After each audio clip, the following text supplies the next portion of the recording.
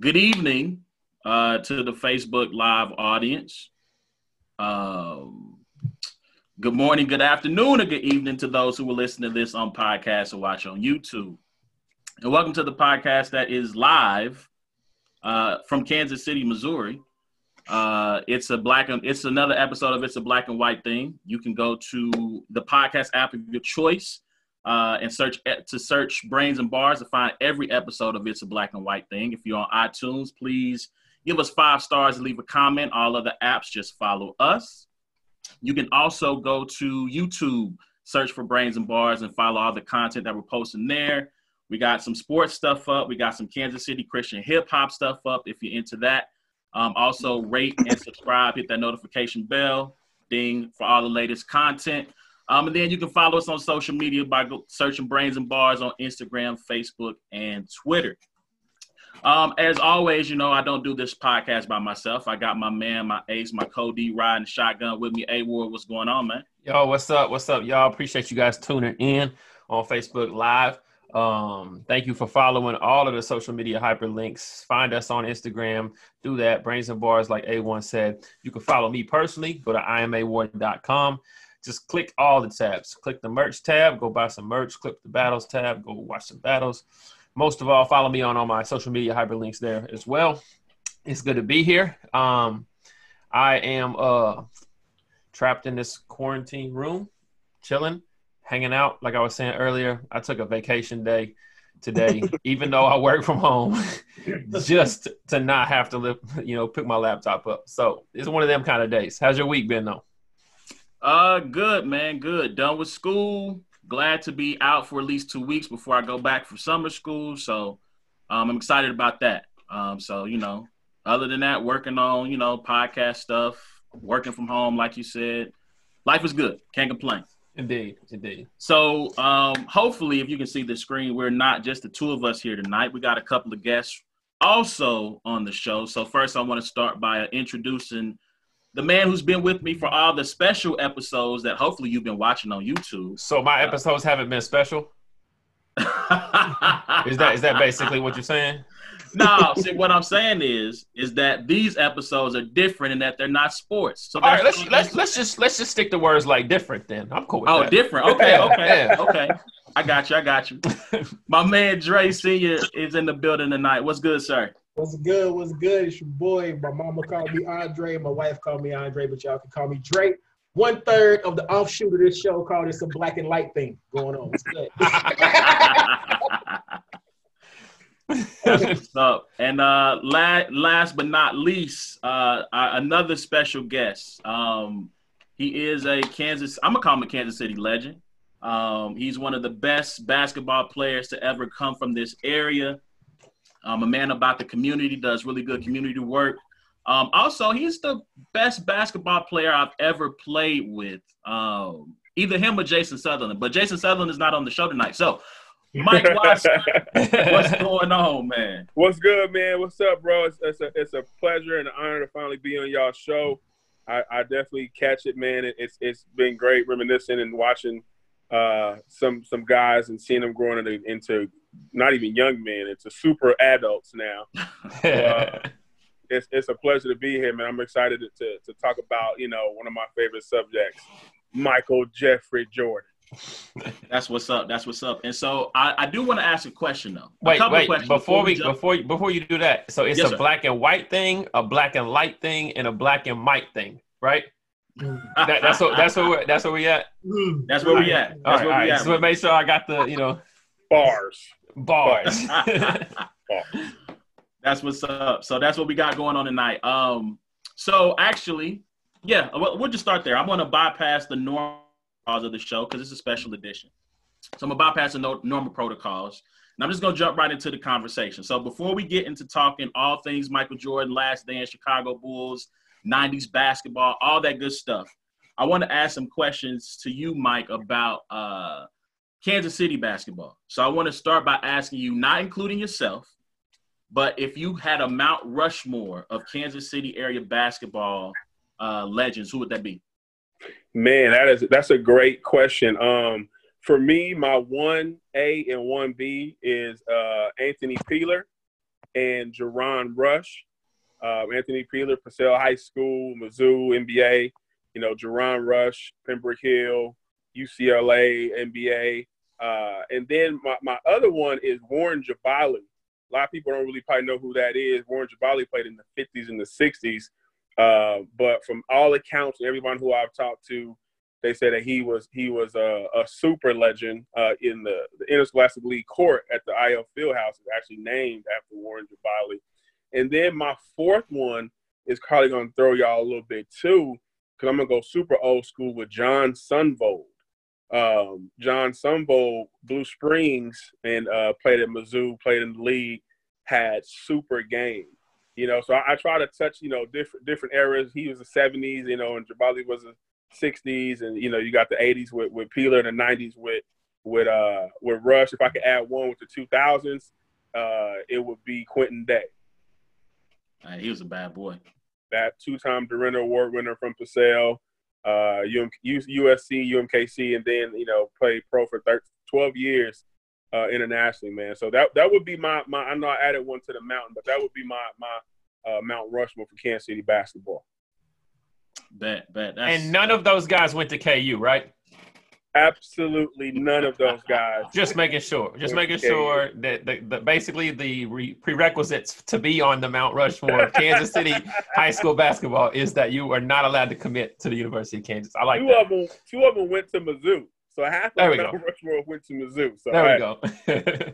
So speaking of that, so you have played at Allen Fieldhouse. Right. Can you, for those of us who have never played at that level and have never been in one of those, in that type of arena, right, that's a special place, regardless of how we may feel about KU personally, but just kind of talk a little bit about what it's like to play in that type of atmosphere. Well, you know what, I always like to tell people this one truth. I don't dislike KU basketball. I respect it because you have to respect a great program. I just don't like the fans, like Bay, Elvis, Marcus Hunter. Like, I don't like those guys. Talk about it. Get it out the way. But hey, didn't Gandhi say like, I love your God, but you're Christians? You know what I mean? Like, he had a crazy quote that was like, you know, it's not the God, it's the, you know. So it's kind of like that quote paralleled. Like, it's not your team. It's who represents your team out here in Price Chopper. That's true. But you know what, man? I played in there in college. We played, and when we played in 2002, golly, they had Kirk Heinrich, Drew Gooden, Aaron Miles, Keith Langford. They had a squad. They were the number 2 team in the nation when we played them. We came in 6-0. They were 7-0. We were ranked in the mid-major rankings at that time, so it was a good matchup. I think what I didn't realize was how close to the court the fans are, for one, and how early to the game that they got there. We were there 3 hours before the game, and it was already half-packed as we did shoot-around. And they had every one of my stats. They knew everything about me, and they were yelling it the entire time from the stands, man. But it was one of the craziest environments I've ever played in anywhere in the world. I think the only place in college basketball that can rival playing that I played in personally is Gallagher-Iba Arena in Oklahoma State, and Stillwater rather, Oklahoma State, because it's built like this. Like, the stands are like right here behind you. You throw your water over the shoulder, you'll hit a fan in the face. Like, they're that close to you, man. But Allen Fieldhouse was so loud, man. If you're a KU fan, like that's the place you want to be and watch a game for sure. That's what's up. So I appreciate you kind of giving us some insight on those things. I have one more question, but I'm going to save it for once we get into the discussion. So, and with that being said, let's go ahead and jump into it, man. Episodes 9 and 10 of The Last Dance aired last night. Bittersweet because that means there is no 11th and 12th episode to come. But it was an incredible, again, just an incredible time to reminisce upon the greatness that was the Bulls, the greatness that was Michael Jordan. Those 2 episodes dealt with epic battle with the Indiana Pacers, one of the few times in the playoffs where the Bulls were pushed to a 7th game. It also detailed a little bit of Steve Kerr, his background, losing his father at a young age. It dealt with, obviously, the battles with the Utah Jazz, a little bit on Brian Russell, sorry. And it was again, this has been a fascinating episode because there's so much about Jordan that we knew, but then there's these other aspects of just how much of a butthole he was in practice, right, to his teammates. To me, I knew Jordan wanted to win. His obsession with winning, which you could almost say was kind of unhealthy, right? So I want to start here. If you guys were on the Bulls, could you have dealt with Jordan and that type of pressure that he was always exerting and pushing and pulling on you to be the best player you could be? So, Dre, I'll start with you. Yes, to a degree. I like being around people who are great and gonna push me to be great too. But me and Mike would have had at least one fight. Like, we would have got some things established early on. like I'm not the one. You're not going Scott Burrell me. I'm not gonna be the one. You know what I mean? So I would love to play with somebody who's that driven, that passionate, because I know where we're going. That sets a standard of excellence in the building. You know what I mean? So I love to play around that type of energy. But I also want to let him know, like, we're not gonna do this. That's what we're not gonna do. You know what I mean? So. All right, Ward. What about you? Yeah, I probably would have got a ring or two and then bounced. Honestly, like, I probably would have just put up with it enough to be considered a champion, and then be like, nah, I'm cool on this, because, like Dre said, he would have got a fight. I would have got beat up a couple times. So I already know, my scrapping skills. And I might have tried to Steve Curry once or twice, but so I probably would have got my ring and kept it moving. I mean, as a competitor, you could always put up with stuff as long as you're winning. Like, I mean, that's just how, if I'm winning, like, all right, I deal with it. It's probably better to be on a team like that winning championships than it is to be, having a great time with all these people who, fit your idea of what chemistry looks like and catching L's all the time. So I'd rather go home mad, lay on my bed pissed off at Jordan after we won, than to go home a loser and be like, man, Charles Barkley's a real cool guy. It just don't make sense, So. All right, Mike, how about yourself? Well, first of all, I've never been on a team in my life that I haven't had a fight on ever, at any level, starting back in Biddy basketball. So I don't know what it's like not to be on a team where you don't fight. Personality-wise, I think that me and Jordan would have been best friends, like on Step Brothers. Like, we would have became best friends because I felt like that was my mindset every time any sport that we played, was to be that guy who pushed everybody to be better. And if you weren't there to get better and to be better and to win, then I would have probably treated you. Michael probably wouldn't have had to do. I would have probably did all the dirty work myself. So for me, I looked at it as a completely different perspective. Like, when he said, he was like, if this is not how you want to play, then don't play that way. And he got kind of emotional. It was like, because he really was wired that way. He didn't understand why people didn't want to work that hard. And people didn't want to win it at all costs. He really fully didn't understand it. So I loved it. I would have relished it. Yeah, I mean, I'm with Dre. Like, we would have had to fight at least once, just to get that respect. Just to let you know, like you said, you're not about to. He would have been taking your meals. He'd have been taking. Hey, nah, Carlos don't get to have dinner tonight. We would have had to scrap one time. We had to get into it one good time just to kind of get it all out in the open. And like you said, like with Steve Kerr was like, not only because of their backgrounds, but once Steve Kerr actually fought back, he got Jordan's respect. And while they weren't the best of teammates, Jordan knew that was somebody he could count on. Mm-hmm. And so yeah, go ahead. I didn't mean to interrupt. My bad. I thought you was done with your statement. I think one dynamic too is like at that level, you realize that like NBA players, I would say most of them, as defined by high school and college, had probably alpha mentalities when it came to those levels, right? They were the guy, they were the big man on campus, and they was the best high school player, the best college player, whatever. And so that kind of just magnifies like Jordan's like alpha dog mentality to say that like he was so much more of that over all these guys. And like in my head, you're thinking, oh, he's timid. I wouldn't be like that. He probably was the guy like that when it was in college, and Jordan was just on such another level. So I don't think it's anything that I probably could even comprehend like of how he, how he, I guess, handled his, his teammates and his obsession with winning. Yeah, man, listen, Ant-Man was the man in his city, but he's not Thanos. Right. That's a good one. That's a good one. Yeah. It's a fact. Like, yeah, you get there and then you're just like, oh. Well, they came to play. Yeah. Okay.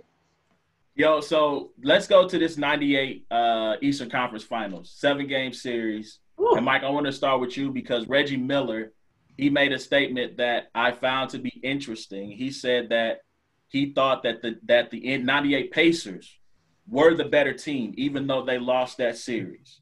When you hear Reggie say that, what is your comeback to that, or what do you think about that statement? Well, first of all, it makes absolutely no sense in the world because if you're the better team, you would have won. And so that's where I think you end that one. That's foolish. I think it's Reggie talking. You know how everything gets better when as the older and further away from it you get. And you kind of embellish a little bit. I think he got kind of caught up in the lore of the whole thing because he knew good and god dang well that their team wasn't better than those Bulls. I think they pushed them in the East, like he said, and to be more specific, he wasn't afraid of Michael Jordan. He respected him, but he wasn't afraid of him, so he was willing to compete against him. And so I think the Patriots were a good team. They weren't a formidable foe. I don't think they were the best team that during that run that the Bulls actually even went against. I always thought it was the Knicks. Every year they battled against the Knicks. And the best finals team that I think they played against for me was the Jazz. So I think the Pacers probably the third, fourth team on that list. But I mean, they took them to a game 7, which, like you said, only happened twice in that run. So that's respectable. You know what I mean? But at the end of the day, it's all about who putting up banners, and it wasn't the Pacers ever. Man, but I'll say this. I feel like I don't think they were were they the better team? I don't think they were the better team. But they were probably the team most closely – they were the team that was probably the best suited to knock them off, in part because they had that interior. They had Smith. Right. Rick Smith was giving them trouble. Reggie's always going to be an issue. Travis Best was instant offense off the bench. That was really what he was there for, and to try to give them a little bit of up-tempo play. But I don't know. I do feel that – so here's the thing I will say. I went back and watched that Game 7 after the first couple of episodes, and they had them on the ropes, man. They had them on the ropes. Tony Kukoc, like he's really one of the unsung heroes of Game 7. He goes 5 for 5 in the third quarter, 14 points. They get the lead. They build that lead and hold on to it for most of the second half. I have a lot of respect for Reggie Miller, in part because of trash talking, because he was a guy who didn't back down. He was not afraid. So I'm going to tell a quick story here. So, we both went to Lincoln. You were, I think, a junior when I was a sophomore or a freshman, one of the two.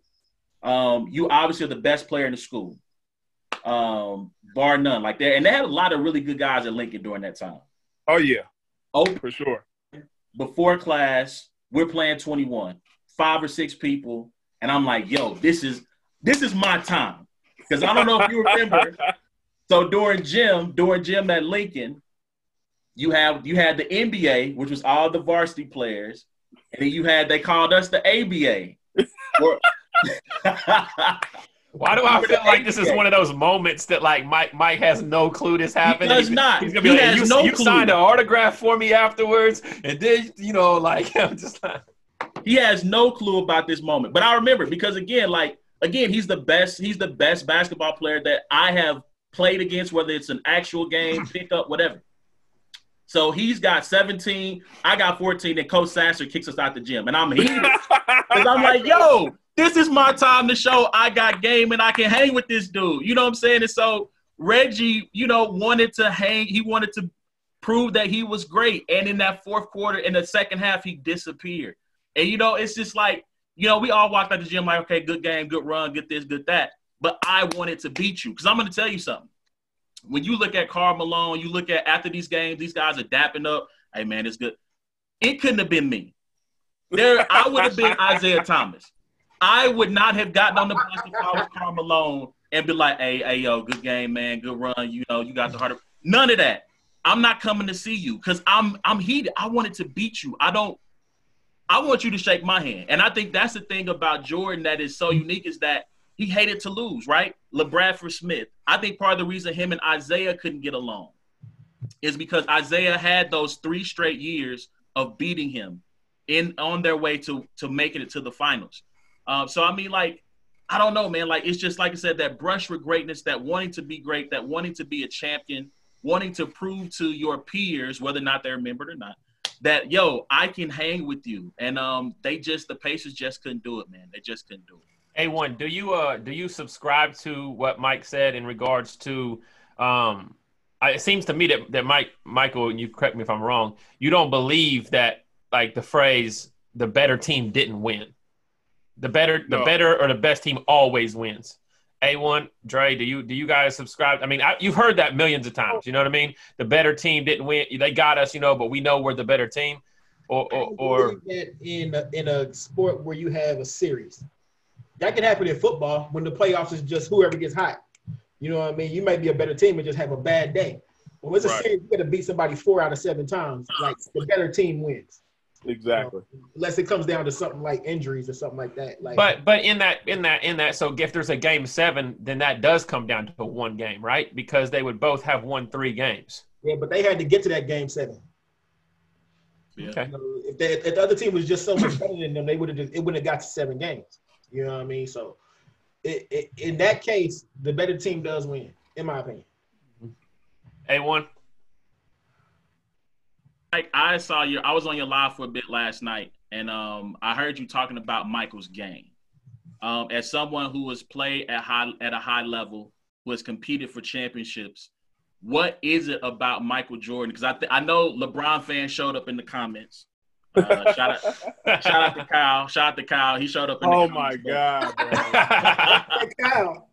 He's the most annoying dude on earth, bro. I pray that nobody is sitting at home saying Aaron is the most. I hope that doesn't pop up in anybody. I don't know who you are. Like, you might be in Canada or you might be somewhere, and they might just be. I hope my name never pops up in that sentence. But what was it about Michael's game that set him apart from the rest of So I'll put it to you this way. When Michael retired after that first retirement, people were already proclaiming him to be the GOAT with only 3 titles, which is, when you think about it in retrospect, is unheard of. Mm-hmm. But what was it about Mike that separated him from the rest of his peers in terms of that GOAT discussion? Well, and I'm gonna keep it strictly basketball, because so many times in this discussion about Michael Jordan, they talk about what he didn't do off the court. And then they try to throw in other people and other players to try to satisfy. It's like trying to fill a hole after the wind has blown the dirt away. You're trying to fill the hole with something else. So that's kind of how I see that when they talk about the off the court. Strictly on the court, Michael Jordan was so dominant in his game that he was so much better than everyone around him that it looked easy for him. It wasn't that people around him wasn't good. Clyde Drexler, these were people who were Hall of Fame all-star players who were 5-slammer jam. I mean, great players. Just from a basketball standpoint, Michael Jordan did the same thing a million times. His game was very simple. Michael Jordan didn't have a great handle on the basketball. Michael Jordan knew that he could get to a spot, elevate, get his jump shot up. When he was athletic, when he first started, he knew that his first step was quicker than anybody on the floor. So he simplified his game.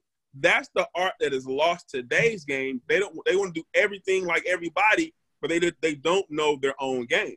Michael Jordan's footwork is the one thing that stands out more than anything to me as a basketball player. And I talked about a little bit last night.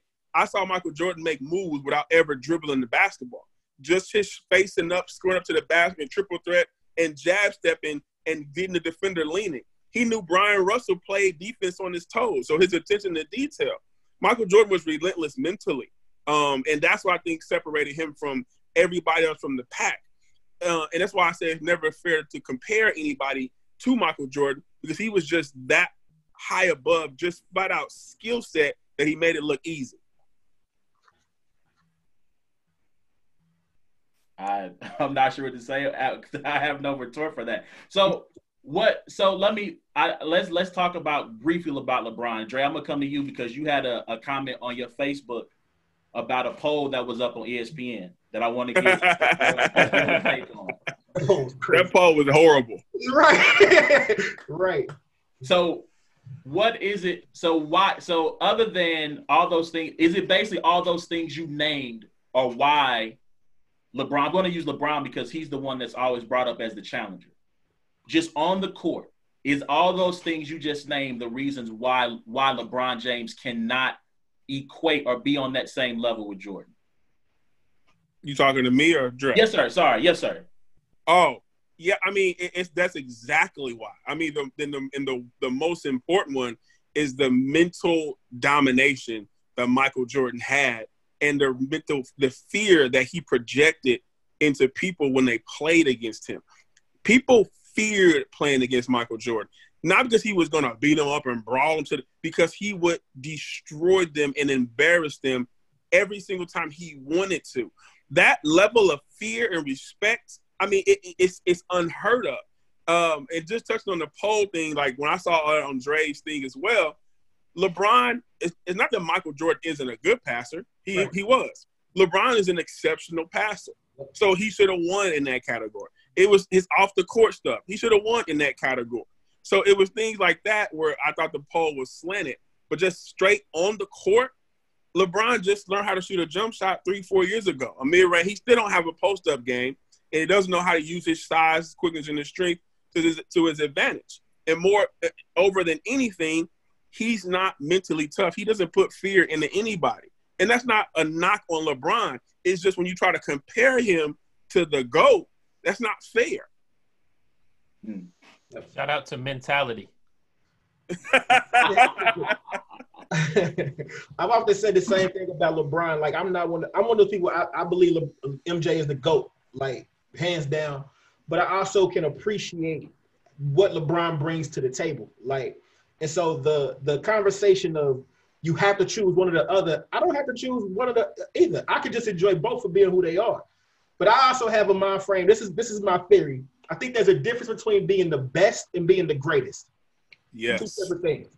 Like, if you put a group of scientists in a room and you told them, go into this room and build the best basketball player you can build, LeBron would probably come out the other side of that. Just physical abilities and things that he can do, like, he's a science experiment, right? But when it comes to greatness, there's a certain, it's what you said, Mike, there's a fear that you put in the heart of the people that's around you. Nobody in LeBron's class reverences him the way that the other greats in Jordan's class reverenced him. You know what I mean? So that's that it's that it factor that separates good from great. I feel the same way about Tom Brady and other quarterbacks. He's not the best quarterback, but he's the greatest. There's something. There's an it factor there that you can't bring about with a science experiment. You know what I mean? So I think that I will say this to all my LeBron fans out there. I've said this for years. LeBron fans, Kobe fans, MJ fans. I think that you do yourself a disservice by trying to compare LeBron and Kobe to Jordan. Just allow them to be great for who they are and enjoy it. Because when you start to do that, that's when you start to come up against stuff that you just can't win this argument. Like, you had to take so many different places to try to win this argument. You had to jump through so many hoops. You start to look stupid, like Nick Wright. You know what I mean? Like you start to say something. So you gotta be out of your mind. You gotta reach for so many different places trying to make that work. So just enjoy them for who they are and and let them be great for who they are. I personally think LeBron is the second best player I've ever seen in my life. And I love Kobe. Kobe is my man. But when I saw LeBron take that 73-win Warriors to the finals and lead both teams in every statistical category to win that Game 7, I said, yo, this dude is nuts. He still ain't Jordan, but he's nuts.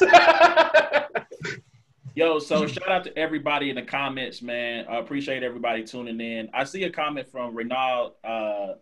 What about, I guess it's from the poll, what about more amazing? What was that? Bronze shoes are definitely more comfortable to play in.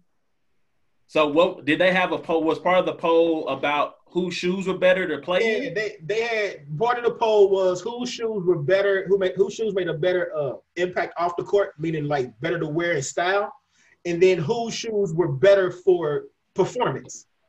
Like the idea that a pair of Jordans made in the 90s is better for performance than a pair of LeBrons is absolutely stupid. I roll my ankles walking in a pair of 12s, let alone trying to, you know what I mean?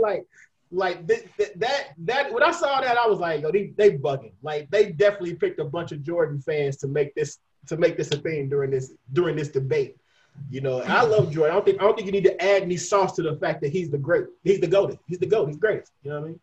So I got a question for y'all, and I'm open to being rebuked about this, but I've had an idea of looking at the greats as almost like a living residence, and they're floors, right? So there's a bottom floor, and you go all the way to the penthouse. I've always, for me, over the last maybe year or two, I've had the penthouse being the penthouse suite. I have 3 players in this suite. I have Jordan, I have Kareem, and I have LeBron. Michael has the master suite though. Is that a correct view to look? Is that a view that you guys could agree with? That's a good boy. Hey, you good. You good. Are they on Big Brother or something? Am I missing something? Are they what just happened? I mean, they on Big Brother. Hey, boy, mute yourself. All right, my bad. It's around the horn. I just lost a lot of points. Yeah, man, that's a great. In my penthouse, if it's just 3, I wouldn't have LeBron. If it's just 3, I would definitely have MJ. I would have Kareem, and then in my penthouse is gonna be Magic, because to me there is no LeBron without Magic Johnson. So I think that Jordan has the master suite, and I think that you have matching master suites on the other side with Kareem, and then Magic's room may be a little bit smaller. He may not have an ensuite, you know, but he still got a nice room, because Magic would change the game. Kareem changed the game. MJ changed everything. LeBron carried all 3 of what they could do, and he lifted the game in the last 15 years to where it is now. So he'll be right underneath if it's just 3. If it's 4, he's in there. Because as much as I love Kobe Bryant personally and as a basketball player, I think LeBron overall skill set is a little bit better than Kobe's. Skill set has nothing to do. It's like what Dre said when he said the difference between a GOAT, you know what I mean, and somebody who's a great player. And Kobe's mindset is like MJ. Everything Kobe did was like MJ. So it's crazy. And my thing, how I measure that greatness is when you get to the top and you put down your flag. Every single time you get to the top, and every single time LeBron, every time he got to the top, he lost more than he won. So it's hard to put him above Kobe, but I'm just talking about just skill set, you know? So it's one of them arguments, like Dre said, not to compare them, because really they play different positions, and the numbers are way more inflated today than they were back then. You couldn't get an assist back then throwing the ball, somebody take a dribble, pump fake, and then shoot the basketball, and you get an assist for it. Back then, it had to be an immediate action. So all that stuff is inflated. It's changed a little bit. Oh, so I'll throw it to you, Dre. If you had it based on my penthouse rules, who's the top three in these penthouse rules? I would have the same ones as you: Jordan, LeBron, and Wilt. He said Kareem. That's what I meant. Kareem, not Wilt. Kareem. All right, Ward. I actually agree with Mike. Other than that, I got Shaq like Kool-Aid man through the wall though. Like, bro, I'm just saying, Shaq is a bad man too, and that's probably. But yeah, I agree. I look at the way Mike put it is like there's no LeBron without kind of a Magic, in regards to like that skill, and so you kind of have Jordan and Kobe and then Magic and LeBron, so I don't think I can necessarily take Kobe or LeBron and put them, up there. I would have to take Kareem. Or something, and that's not gonna happen. So yeah, I think I would go them, and then I think that's probably who I rock with. All right, so shout out to my pops in the comments. My dad said, he echoed the sentiments of Mike. LeBron and Mike, two different levels. LeBron doesn't take advantage of his size in the paint. Mike would abuse people down in the paint, even though he wasn't the most physical guy on the block. So yeah, one of the other things that I think that, like I think we touched on it a little bit is like when Mike was saying like LeBron got there and lost, like imagine getting there and never leaving room for error. Like he never left those questions to be said, Jordan. You know what I mean? Like why do we even have debates? Because LeBron is what 2-4 or something, or maybe I don't remember what his record is. 3-6, something like that. Yeah, I knew it was something crazy, but like that's not just one time leaving room. That's not not one, not two. Not, you know what I mean? Like the best way to shut everybody up is to not leave room for those questions. For me, the biggest thing with LeBron with those last losses, the one that he cannot overcome for me. When we get to this point, you're talking about splitting hairs. You cannot overcome Dallas. Come on, bro.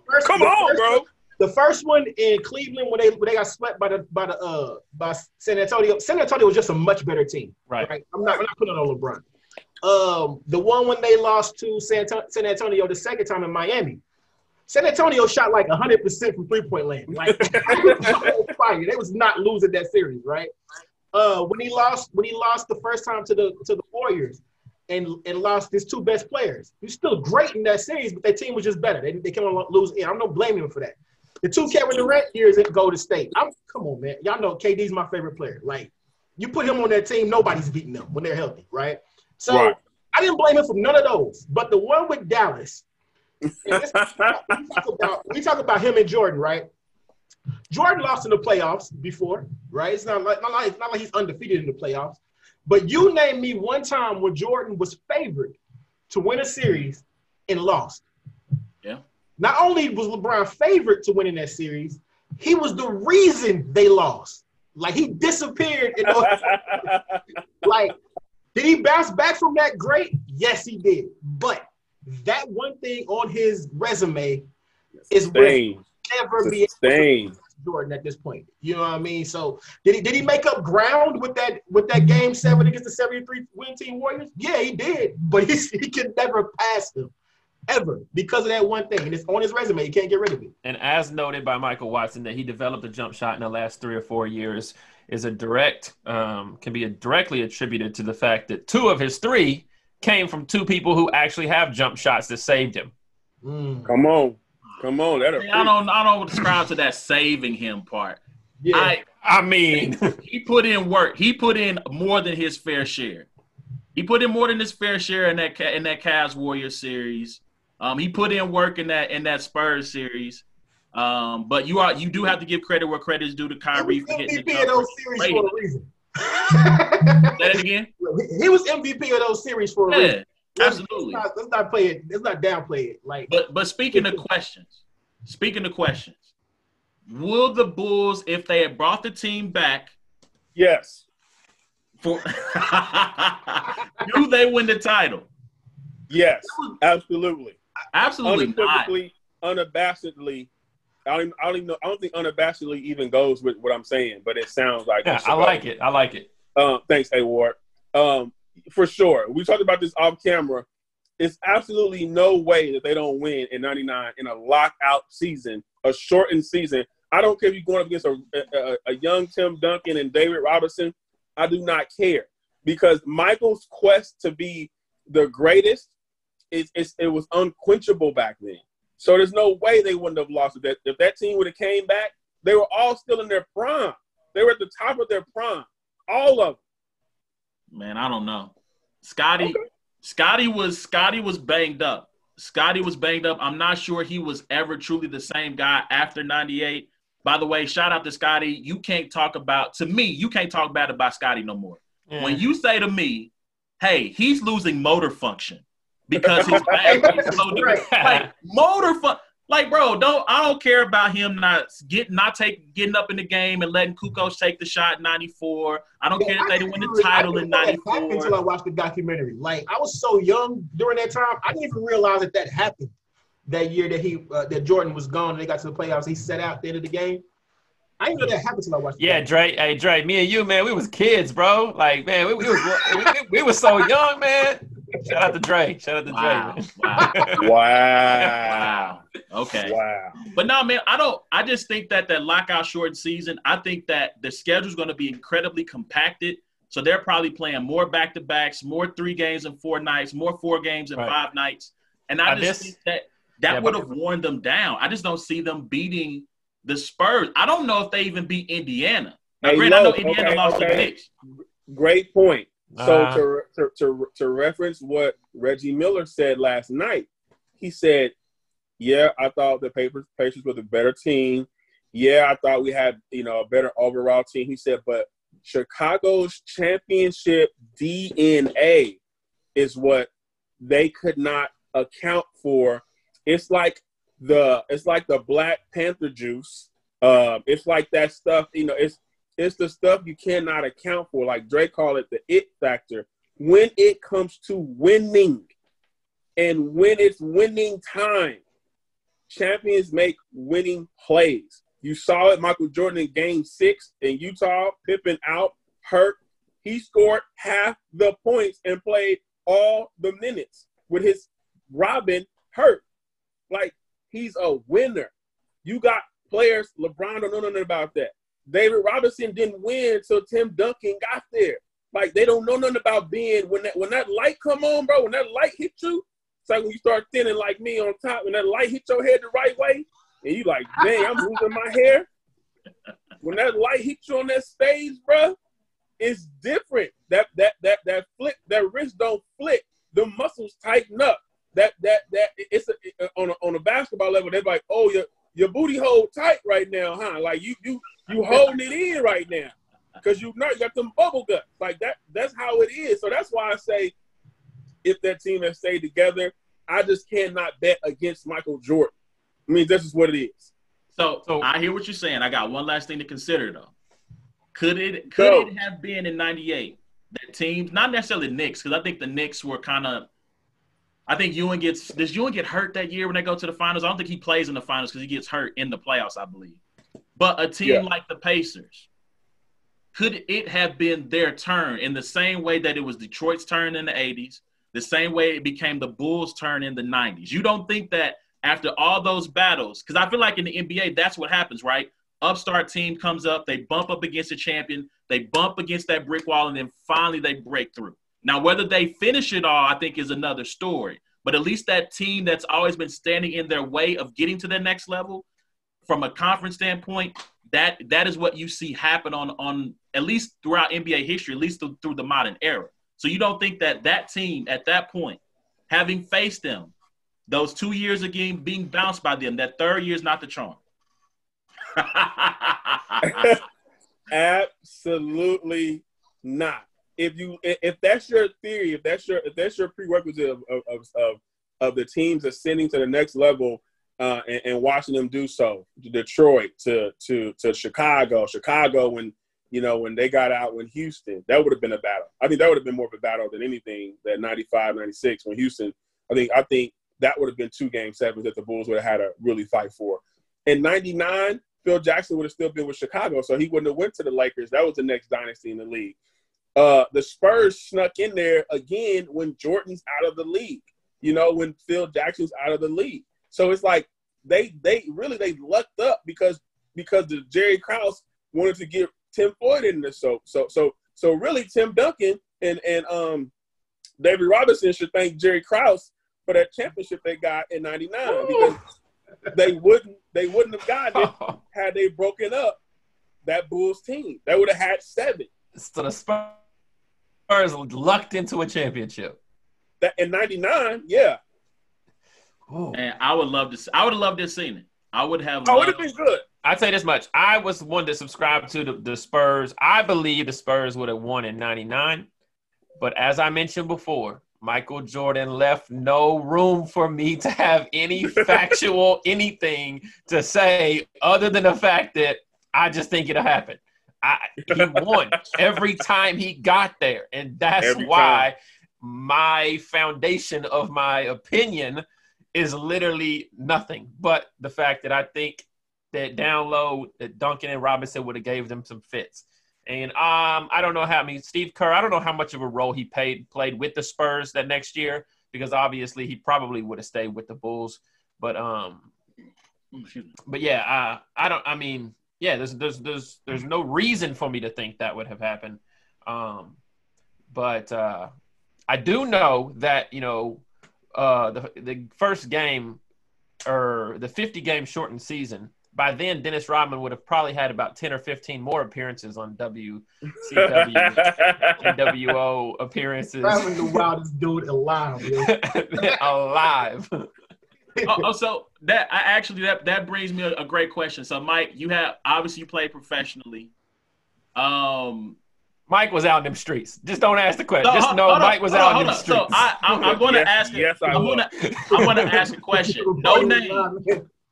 Like no names, no incriminate anybody. What's the wildest teammate story you got that you feel comfortable? Man, the wildest teammate. I was the wildest teammate that I had. I mean, ask all of my friends. Right. No, I think I can tell you the wildest, and the wildest one was Tony Allen in Boston. Tony Allen from Chicago, played for Oklahoma State. Tony Allen was a real life thug. Like, it wasn't like he wasn't playing street. Like, that dude was street all the way, so much so to where my street paled in comparison to his street. He bought the streets of Southside Chicago with him everywhere he went. The wildest thing I ever seen, bro, this is a true story. I think I may have told Dre and them this, but we were in Vegas for the first 2 weeks of camp, of summer league. And then we had our preseason camp, so we were out there for 2 weeks at the Four Seasons. So we down in the lobby. Well, Tony Allen would call my room because he was right like 2 doors down, and we played against each other in college. Vic Williams was his teammate. So Tony Allen would say the word Joe. Like, in Chicago, they'd be like, yo, what up, Joe? Hey, Joe. Like that. I'd be like, yo, my name ain't Joe. It's Michael. He's like, nah, we call everybody Joe. So he called my phone one night, and this is when you call their hotel phone. It's like, yo, Hey, Joe, like, order a limo and charge it to my room. Like, I swear, I was like, well, bet. Because they first round picks. They got guaranteed money. So I'm like, bet. So I order the limo to his room. We go down to the lobby. Paul Pierce is down there, but Paul Pierce ain't getting in the limo. Paul Pierce is in a beat-up Durango with tinted windows. And I'm like, why is this dude in a Durango with tinted windows? Well, if you recall, Paul Pierce got cut up a few years ago out in on the East Coast, so he laid low everywhere he went. So, but we in the limo, Marcus Banks from UNLV was on the team, Delonte West, Kendrick Perkins, Al Jefferson, Justin Reed. We were all rookies. Ernest Jones was a free agent. So the story was, we walk in, before we even get to the lobby, we walk through the casino. Tony Allen had 4 of his dudes from Chicago with him, who were all black gangster disciples with him in the freaking thing, right? So they walk in, and I'm going to speak to say what's up to Tony. They didn't know who I was. So they grabbed me up, bro. Like, grabbed me, like, bro, who is this? You know, like, flipping out. Hey, and like, real talk, and I'm looking like, nigga, I'm about to have to bang out right here in this hotel. He was like, nah, Joe, that's my man, Watson, man. He from KC. Okay, that's my man. So he's like, oh, my bad. But the crazy part of the story was Tony Allen had a Rolex on, like you know, back then in 2004, you wore like big flashy watches, but it had broke in a little scuffle. So his thing fell off, and then Tony picks it up, and him and his boys just start laughing to each other. He was like, yo, look at this, Mike, look at this. So I look at the thing, and the thing had an S and an M on it. And I'm like, SM? I'm like, and they laugh. I'm like, why are they snickering at each other? So his dude was like, hey, man, you remember when we snatched it off of Stephon Marbury? True story, bro. True story. Hey, true story, bro. And I'm sitting here like, these dudes is really, it was like, oh, and I looked at Tony, he was like, I said, Tony, why are you wearing this watch? He's like, because it was free. I was like, I'm done with it. I'm done. That was the true story, but I was like, this dude is crazy. Tony Allen, that's just who he was, though, bro. Like, you thought it was going to be a story about some girls and some party. Nah, bro, that was the craziest thing. I was like, you're walking around with Stephon Marbury's stolen watch. Like, you're walking around with it. Marbury could have made 5.2 billion pairs of shoes with that. Hey, craziest story, bro. That is wild, yo. Hilarious. That's nuts. And now we know why Paul Pierce was laying low. Bro. Paul Pierce did not go out to the club. Hey, one thing about NBA dudes, bro, that's why I learned how to party all night and work hard in the morning. They would leave clubs at 5, 6 in the morning for 7 o'clock workouts, bro. Come in there and work like they weren't out the entire night. I did that twice, bro. I almost died at camp. I was like, I don't see how y'all do this. I'm not cut out for this. They would smoke, drink, party, and go to practice like they have been sleeping all night long. I said, oh, y'all real pros. Like, you gotta learn how to do it. Been doing this since 4th grade. Right. It's a wild lifestyle, boy. So Dennis Rodman is not an anomaly then, because I always thought that. No. Wow. No. Dennis Rodman was tame, bro, compared to some of these dudes and what they were doing, and he was tame compared to some of the '80s cats that we heard stories about at the rookie symposiums and stuff like that. Like, Rodman was just. What really happened was the media coverage and the following had grown, so you were made more aware of it. But there was more wild stuff going on with coke parties and everything in the NBA back then in the 80s, way before Rodman was, came to where he was with the Bulls. Wow. I would have loved to have seen Rodman and Duncan.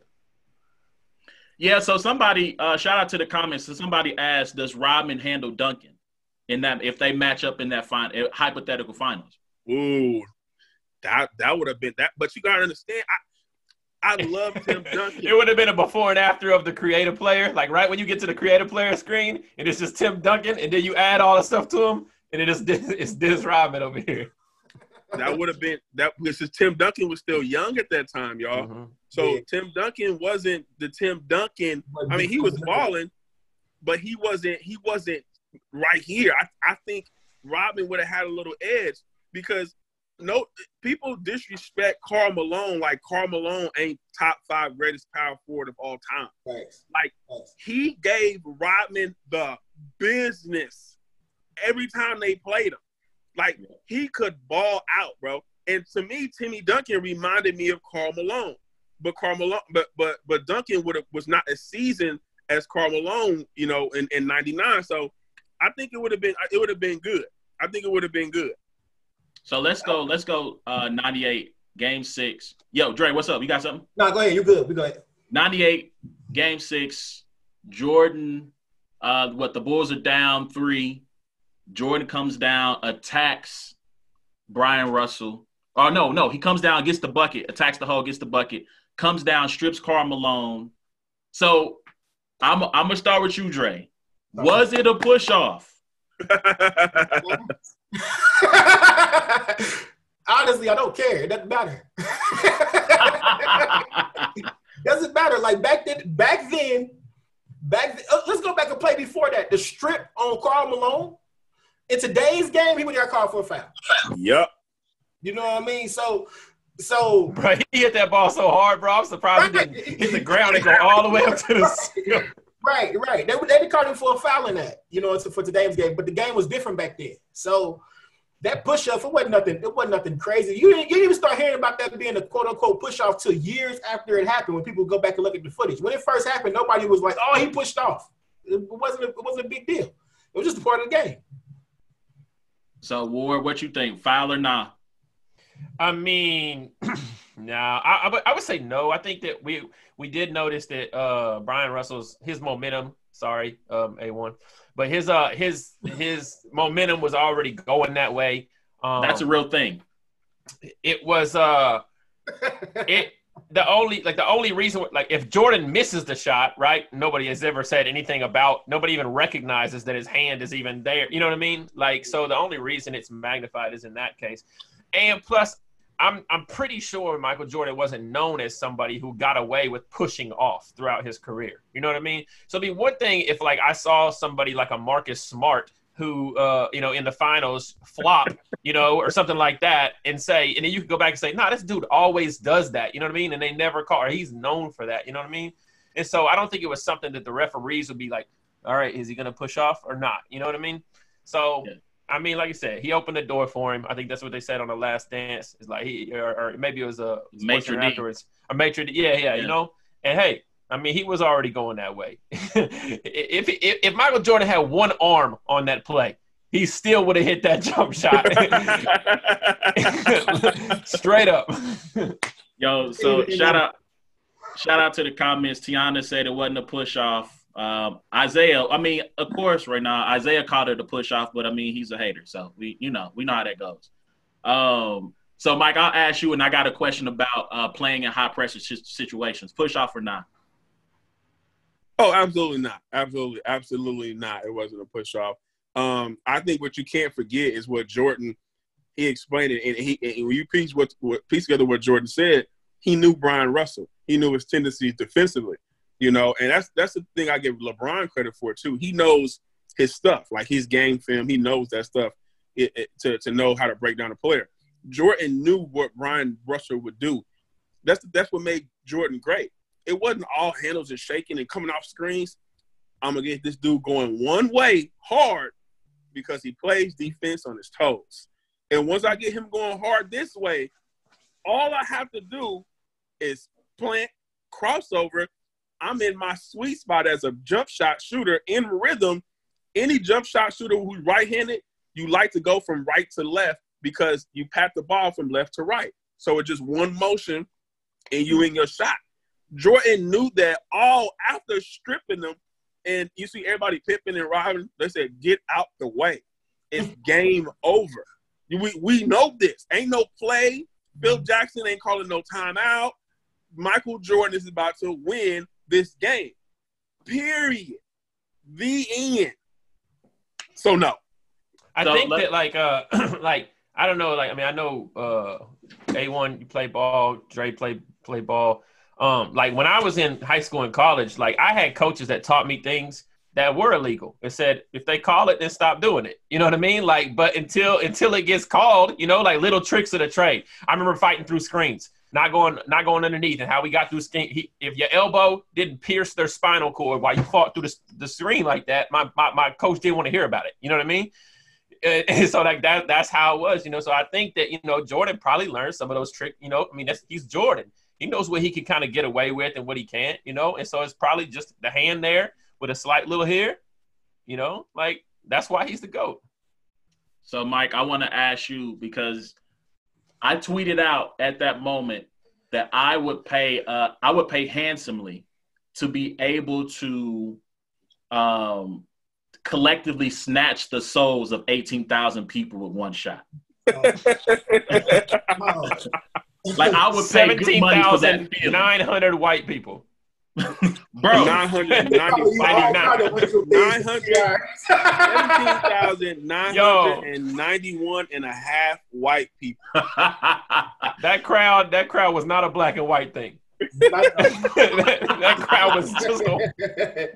So I want to ask you, playing in high pressure situations, playing in hostile crowds, what is that feeling like? Whether it's you taking that shot or as a team just going in and just like I said, just snatching a crowd and a team soul from them. What is that feeling like? It's like I'll give you this example. In college, our rivals were Oral Roberts in Tulsa and Valparaiso. Valparaiso, y'all know, was a powerhouse, one of the best mid-majors ever. They had like international players, international players who come over as pros and play in college, and they would just kill. So for me, my favorite thing was when, like you said, playing in an environment where the whole crowd is against you. The entire scouting report is built to stop you. So you're like, okay, now when you go and you defy what they thought was going to happen, because in their mind, those fans in Utah really thought that they were going to beat Chicago. They really, at that moment, before he got stripped, I think they knew it was over when he got stripped, when Drew got the ball. But before he got stripped, they were like, this is about to happen. So in Tulsa, Oral Roberts, that's why I had the 54 points in college. But people didn't realize I averaged 39 points a game in Tulsa at Oral Roberts, a game since my freshman year. I destroyed them. So I was such an asshole, like Mike, that the crowd, my mom was at a game. They were talking so much stuff to my mom behind my bench during a timeout, and I looked and saw my mom arguing with these fans. So I get up out the timeout, go behind the bench, and I pointed the dude in the crowd. I said, yo, I'm going to boop, boop, boop, boop. Like I flipped out on him. All right, so Marcus like, Smart. He talking real slick the entire game. So I have like 37 points. After the game, I take off my Tracy McGrady T-Mac Adidas. That's what we had right then. I took them off, and I stomped on the eagle at half court at first. Then I took my shoes off, and I left them there at half court and walked off, and I flicked off the whole crowd when I was walking off at the thing. That's how it feels. It feels like you flick off the entire crowd after stomping on their mascot and telling them all F you at a Christian university when you're in college. That's what's up, yo. That's what's up. I got one more question. I ain't mad at that at all, by the way. I love cussing at Christian schools, bro. Like, if there's anything that I enjoy doing most. Yo, I got one more question, and then if y'all got anything y'all want to talk about, we can talk about it and we can call it a night. So I know we've had discussions about whether or not this team was going to be together for another season. And MJ says, well, you know, if Krause wanted to, he could have brought back Phil. Phil would have signed on for one more year. Steve would have signed on for one more year. Pip would have signed on for one more year. And I went, really? Pip would have signed on for one more year? It would have took some work, but I think we could have got it. Yeah, that's what he said. Yeah, he kind of fell back on it. He was like, you know. So two-part question. Well, not even two-part. If you were Pip, you felt just in his position, you felt like you've been underpaid. Your value hasn't been recognized. You've been feuding with management. You asked to be traded during the season, which I forgot about. Mm-hmm. I'm going to start with you, Dre. If you're Pip and Mike said, and let's just say they get the green light. I read an article today that Reinsdorf said that there was a last-ditch effort to try to bring everybody back, but Phil said it was done. This is like in the summertime. They've already had their final meeting, did their kumbaya zen moment with Bernie and stuff. Exit interviews. Yep, all that's happened. So, Dre, you're Pippin, and they say, and Michael calls you, not Krause, not Phil, not Reinsdorf. Mike says, yo, one more time, let's defend the crown. What are you doing? If I'm healthy, I want to go defend the crown. If my back is jacked up, I'm going to get this bag somewhere else. Let's just say you're healthy. You're healthy. No. I'm healthy. If I'm healthy, I would have been. Yo, how many hypotheticals are you going to put on this situation? Well, I mean, he said everybody's came back. Well, I'm just saying, because he said you feel like you're 21 again. Of course, you're going to come back. If I'm healthy, we gotta go defend what's ours one more time, right? Nobody's ever four-peated. You know, I don't think anybody's ever four-peated, right? Celtics didn't do it in the back of the day. That's the only question mark I got is the Celtics. I'm not sure.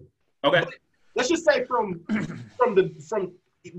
the first couple episodes, Mike was talking about how that three-peat was so good to him because Magic never did it, Bird never did it, you know, the Pistons never did it. So at this point, we got to go and see if we can make history again. Like that would be one thing I'd put over the money at that point, right? But if my back is jacked up and I had to go get massages in the middle of the fourth quarter and then come back and play for 5 minutes and go back and get them again, I'm out of here unless y'all trying to pay me, because I done played all the way to this point. I'm about to lose my number one money-making ability, which is my physical abilities, and I ain't got paid yet. I'm going to get a bag. I go play for Atlanta.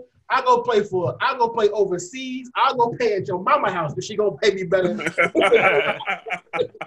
I'm gonna get this bag and go chill. All right, Mike. So what you doing if you Pitt? Without question, without question, you going for the lure of a four-peat. You can't say no to Michael anyhow. That's his big brother. I mean, and Pippen knew that. I love how Pippen was real transparent in how he described Michael Jordan as helping shape and mold him and bring out his toughness. Like if Jordan never did that, there would be no Scottie Pippen as you know it. Pippen wouldn't have came into his own, you know. But Jordan doesn't get credit for that because Pippen became such a Hall of Fame top 50 great. But if you're Pippen, you listening to your brother. Like, okay, man, one more year. It's like Bad Boy Martin and Will, like Bad Boy, one more year. You know what I mean? Like you gotta go and do it. You know what I mean? And I think they would have got paid. I think that they both would have got paid for sure. But to see that, I think it's part of the dynamic that is Chicago. Just that what if they had stayed together that year and if they would have been able to win that fourth, that's more of a conversation I think people don't ever have. But I think he would have stayed. Ward? Yeah, I think so too. I think like Mike said earlier, you know, when winning is a culture and it's in your DNA, you know, you can say Pippen's unhappy, but at the end of the day, when you're winning, there is a happiness there. You know what I mean? Oh, like all of this other stuff can be, you know, but when Mike's on the phone with me and he's talking about winning again, like that DNA, that culture of winning, all of that kind of stuff starts to rise to the forefront and say, all right, you know what? I done put up with this BS of this, and this for the last 3. I could do it one more year. However, I did just start playing 2K. I never been a video game guy. So, you know, when you get your endorsements and you got a counter offer and then you got to say, nah, but you got to give me 5,000. I think I'm talking to Mike. Like, if I don't get my bread, check this out. Here's what you're going to do. Here's what we're going to do. We're going to set something up, you know, to where, you know, I could get treated a little bit better. So I'm not pissed off all year long. You know, like I think he's going to be a real good negotiator, you know, but ultimately, yeah, Mike calls you. Yeah, I'm back. You muted, man. We can't hear you.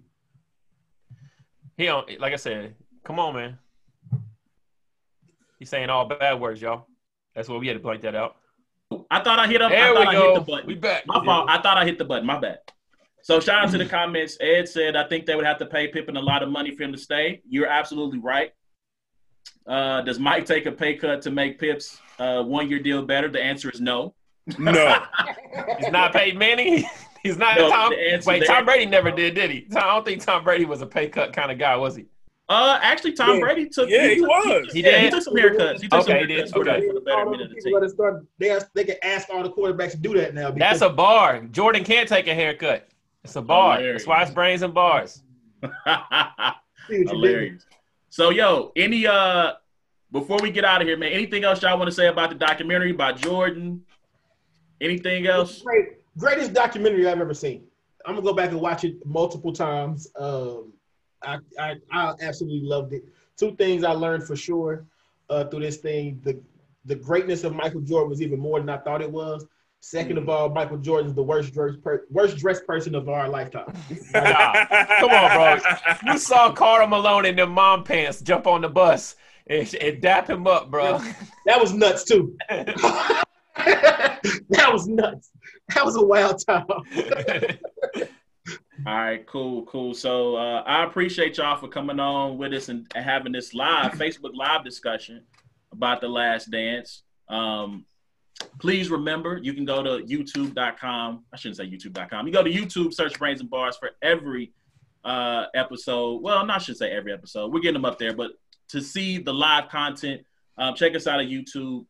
Subscribe, hit the notification bell for all content that's posted there. You can check every episode of the podcast by going to the podcast app of your choice, searching Brains and Bars, and checking us out there. And then you can follow us on Instagram, Facebook, YouTube by searching at Brains and Bars, man. To Dre, I appreciate you coming on. Mike, thank you for your expertise. Thank you for the stories. I appreciate it. My brother A Ward, as you know, always, I am award.com for everything. Go check out the 2-on-2, man. Geechee Gotti, B-Dot versus A Ward and Loso. It should have a lot more views. I'll salute to Geechee Gotti, though, winning champion of the year today. Salute to him. But until next time, it's been a black and white and light thing. And light thing. And a Mike thing. And Mike. Absolutely. Hey, we appreciate y'all, man. Facebook, thank y'all for tuning in with us. We'll holler at y'all. Maybe we'll do this again sometime. So we'll holler at y'all, man.